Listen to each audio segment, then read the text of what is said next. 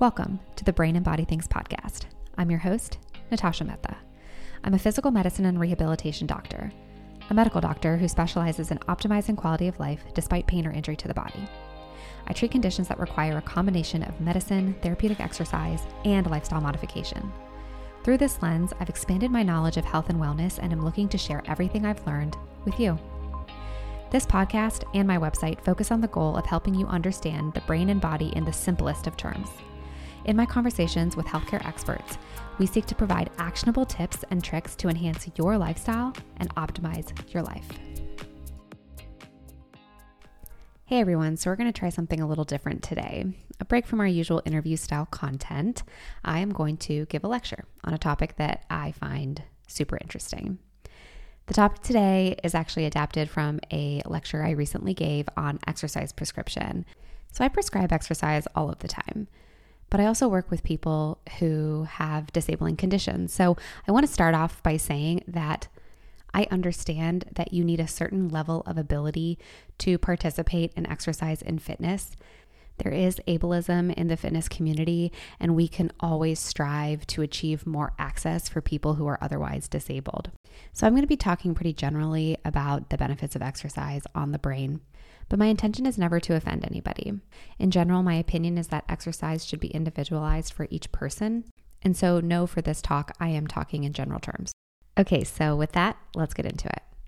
The first recorded physician to prescribe exercise was a man named Sushruta. He was an Indian surgeon in 600 BC, and he prescribed moderate exercise. Later in 400 BC, Hippocrates, who we all know, a famous Greek physician, wrote the first written exercise prescription where he prescribed moderate exercise to warm, thin, and purge away humor. In 1899, a text titled Gower's Manual of Diseases of the Nervous System recommended a quiet life with exercise focused on range of motion and low intensity chair-based exercise for those with neurological diseases. In the 2000s, we started to see animal studies coming out demonstrating the positive results of high-intensity exercise.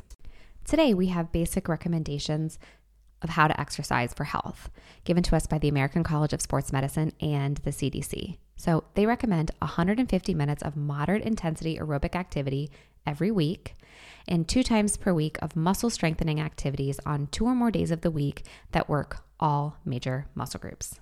Now, this is the bare minimum activity we should be doing for our health.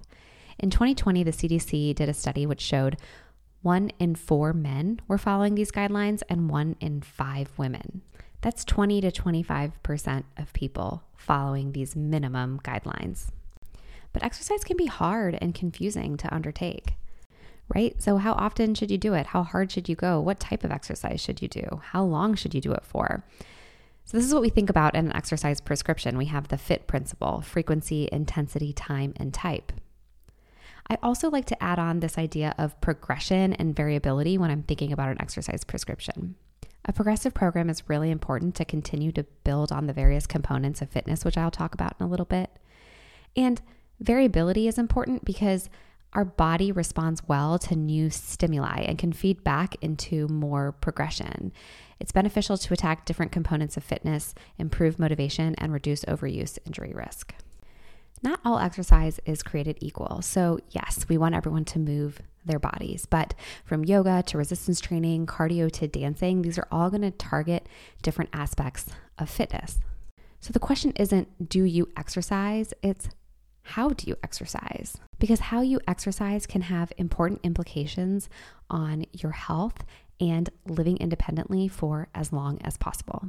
I've recently heard the scientist Dr. Andy Galpin speak on several podcasts, and shout out to him. I think he's really well spoken and is doing a great job spreading awareness of these complicated topics and boiling them down to things that we can understand. So he talks about components to fitness, and he has several that he lists, so I will list them now. So we have skill or technique, speed, power, which is force times velocity, force or strength, muscular endurance, which is specific to the individual muscle, muscle hypertrophy, which is the size of the muscle, anaerobic capacity as measured by maximum heart rate, maximal aerobic capacity as measured by VO2 max, and long duration steady state training or cardio. And because that is not enough for me, I have to add 3 more components, which are proprioception, flexibility, and postural control or core stability.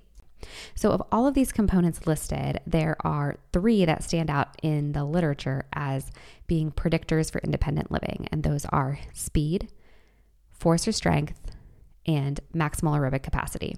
Clinical tests that these correspond to would be things like the timed up and go, which is a simple in-office test to test someone's speed, grip strength, which can be tested with a fancy thing called a dynamometer, and VO2 max, which is usually done in an exercise physiology lab using some piece of aerobic equipment like a bike or a treadmill while analyzing the air that you're breathing out.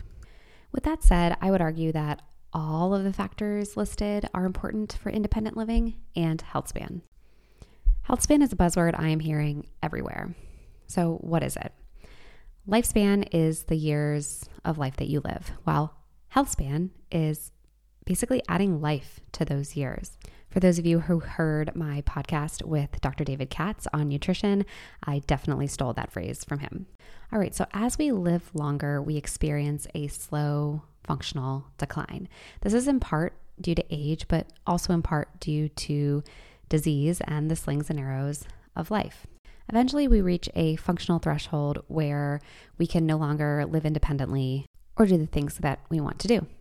So if we just focus on prolonging lifespan, then sure, yes, we will live longer and we might have a little bit longer health span, but we will still eventually reach that functional threshold and perhaps even have a longer time where we're functionally limited before we die.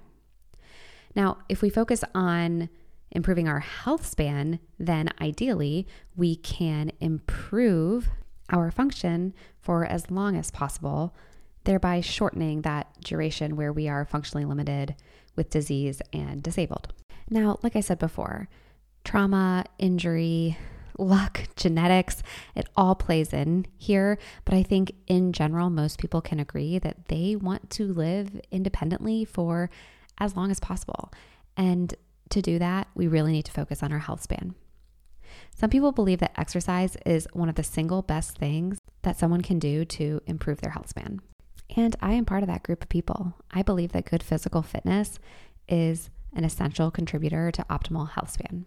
But again, exercise can be hard to do, hard to engage in. And they've looked at this in the literature. Like, what are the determinants for exercise engagement? And 4 things come out on top: enjoyment, social engagement and support, exercise that is safe and adaptable, and exercise that you feel successful doing.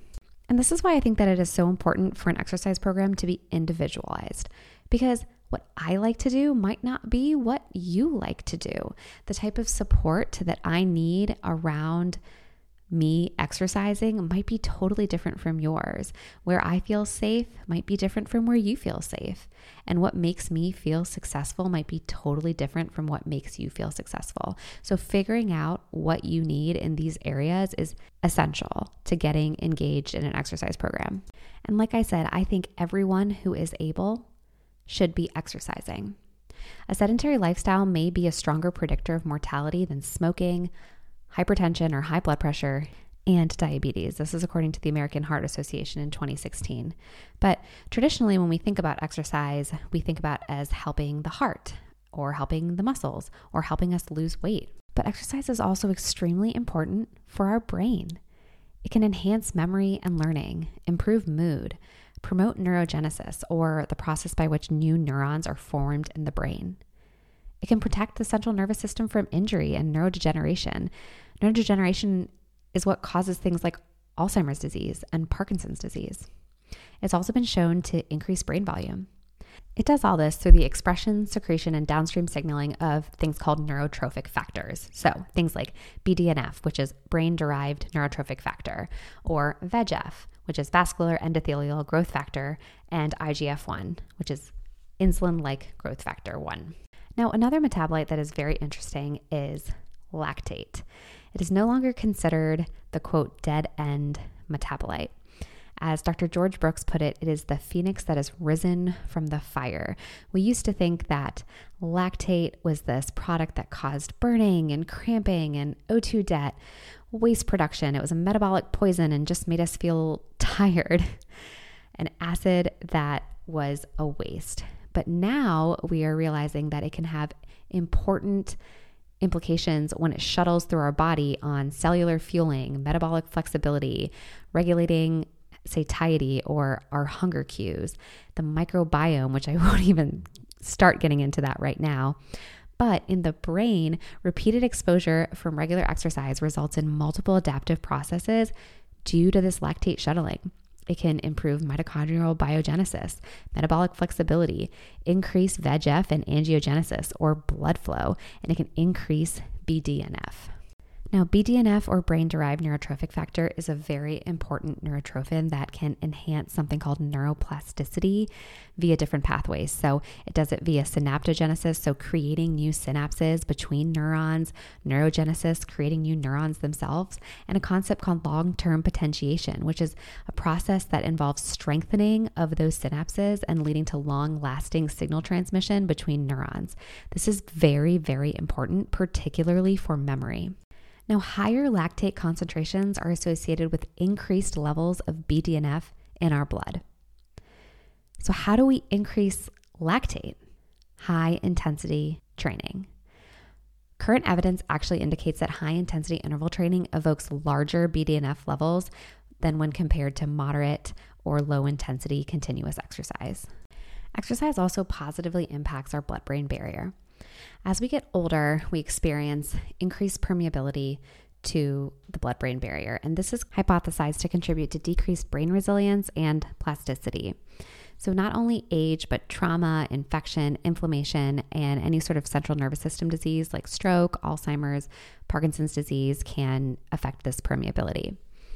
Regular exercise is suggested to reduce the blood-brain barrier permeability, and that's a good thing. We do not want things getting through our blood-brain barrier. It's protective for our brain and spinal cord. So we think that exercise helps reduce blood-brain barrier permeability by decreasing systemic inflammation, reducing oxidative stress, actually improving the endothelial function and the tight junction integrity to really maintain that barrier, and by increasing capillary density or blood flow to the blood-brain barrier. Now, in thinking back to the concept of health span, not only is maintained cognitive function important for health span, but so is maintained physical function. So as we get older, we unfortunately experience something called sarcopenia, which is a decline in muscle mass. And depending on what source you look at, you'll see a variety of ages that it might start at. But in general, it starts way earlier than you think, somewhere in your 30s. There's also a concept called dynapenia, which is a decline in muscle strength. So strength can actually be a different measure from the muscle size itself. Strength takes into account the nervous system's integration with the muscular system. And studies have shown that the rate of loss of strength is actually 2 to 5 times faster than the loss of muscle mass. And dynapenia, or the loss of strength, is a more consistent predictor of disability and death. Modern day lifestyles and sedentary behavior are leading to what people call the, quote, poverty of strength, even amongst young people. Now, there are no effective pharmacologic interventions. There's no pill to treat dynapenia or sarcopenia. However, there is strong evidence to support the use of progressive resistance exercise because it impacts both the nervous and the musculoskeletal system. A Cochrane review in 2009 of progressive resistance training looked at over 6,000 individuals over 100 trials and found that progressive resistance training was effective at improving physical functioning in older adults, with notable improvements in both hypertrophy and strength. Most of the training programs included 2 to 3 times per week of high-intensity training. There was a meta-analysis in 2010 which showed that you could increase strength by focusing on intensity, and this intensity was actually defined by a percent of someone's 1 rep max as opposed to, a percent of their heart rate. So if they were moderately high to high intensity, which is like a 70 to just over 80% of your 1 rep max. They were able to increase strength that way, and they could increase mass or cause hypertrophy by increasing the volume or sets that the people were doing. Now, the rate of improvement with these type of programs actually decreases as you get older, but across the board, there is a net positive improvement with prolonged programming. So the point is, no matter what age you are, it is never too late to start this. So circling back to some key points, in my opinion, exercising for health and function should be individualized and structured. There should be components that address aerobic fitness, resistance training, balance and proprioception, as well as flexibility. When creating goals around exercise, they should be SMART. That SMART word refers to specific, measurable, achievable, relevant, and time-bound. But if structured exercise is not enjoyable, you'll need to get creative because some movement is better than no movement. And it's not just about the heart, muscle, and weight. It's also about the nervous system. And now because of this, I highly suggest looping in your healthcare providers to your exercise and fitness journey. I would start with your doctor and potentially work with a physical therapist before going out on your own or working with a trainer. As a physician who regularly prescribes exercise, when I'm assessing someone before their exercise program, I'm thinking about several different things. Does someone have pain, issues with their heart or lungs? How are they hydrating? How are they nutritionally fueling? Specifically, are they getting enough protein?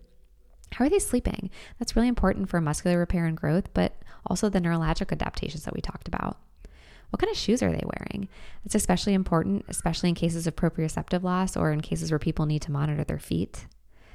Socioeconomically, what can they afford? And then accessibility. What do they need? Do they have specific needs that can only be met in certain scenarios?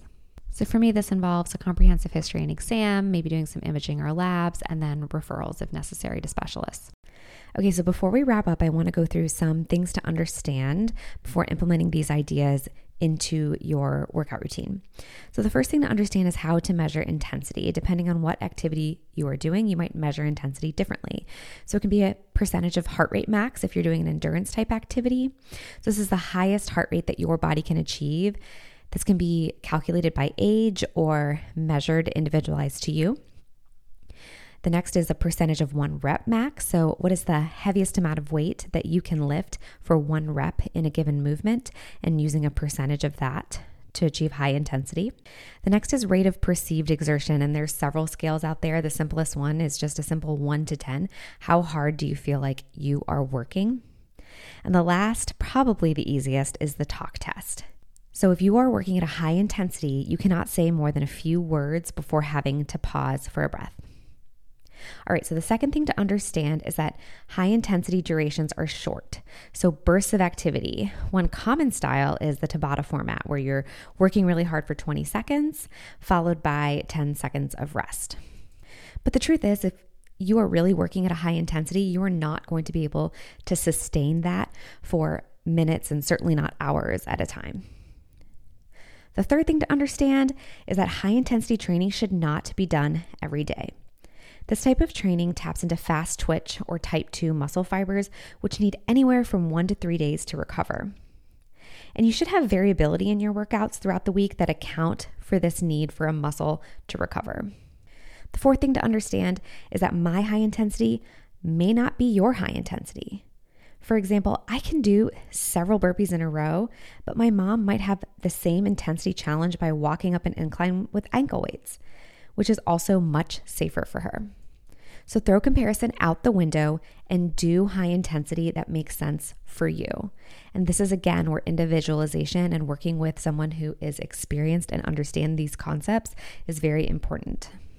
And the fifth thing to understand is that progression rates may be different depending on when you start your program. If you are untrained and you start exercising, you might see some amazing results very quickly.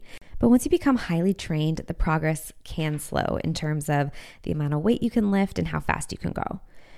Because people's bodies do have an inherent or genetic capability, and I truly believe this. Our bones, our skeleton that we are born with are only made to do so much, to carry so much muscle, to move a certain way. So again, please do not compare yourself. This is your fitness journey.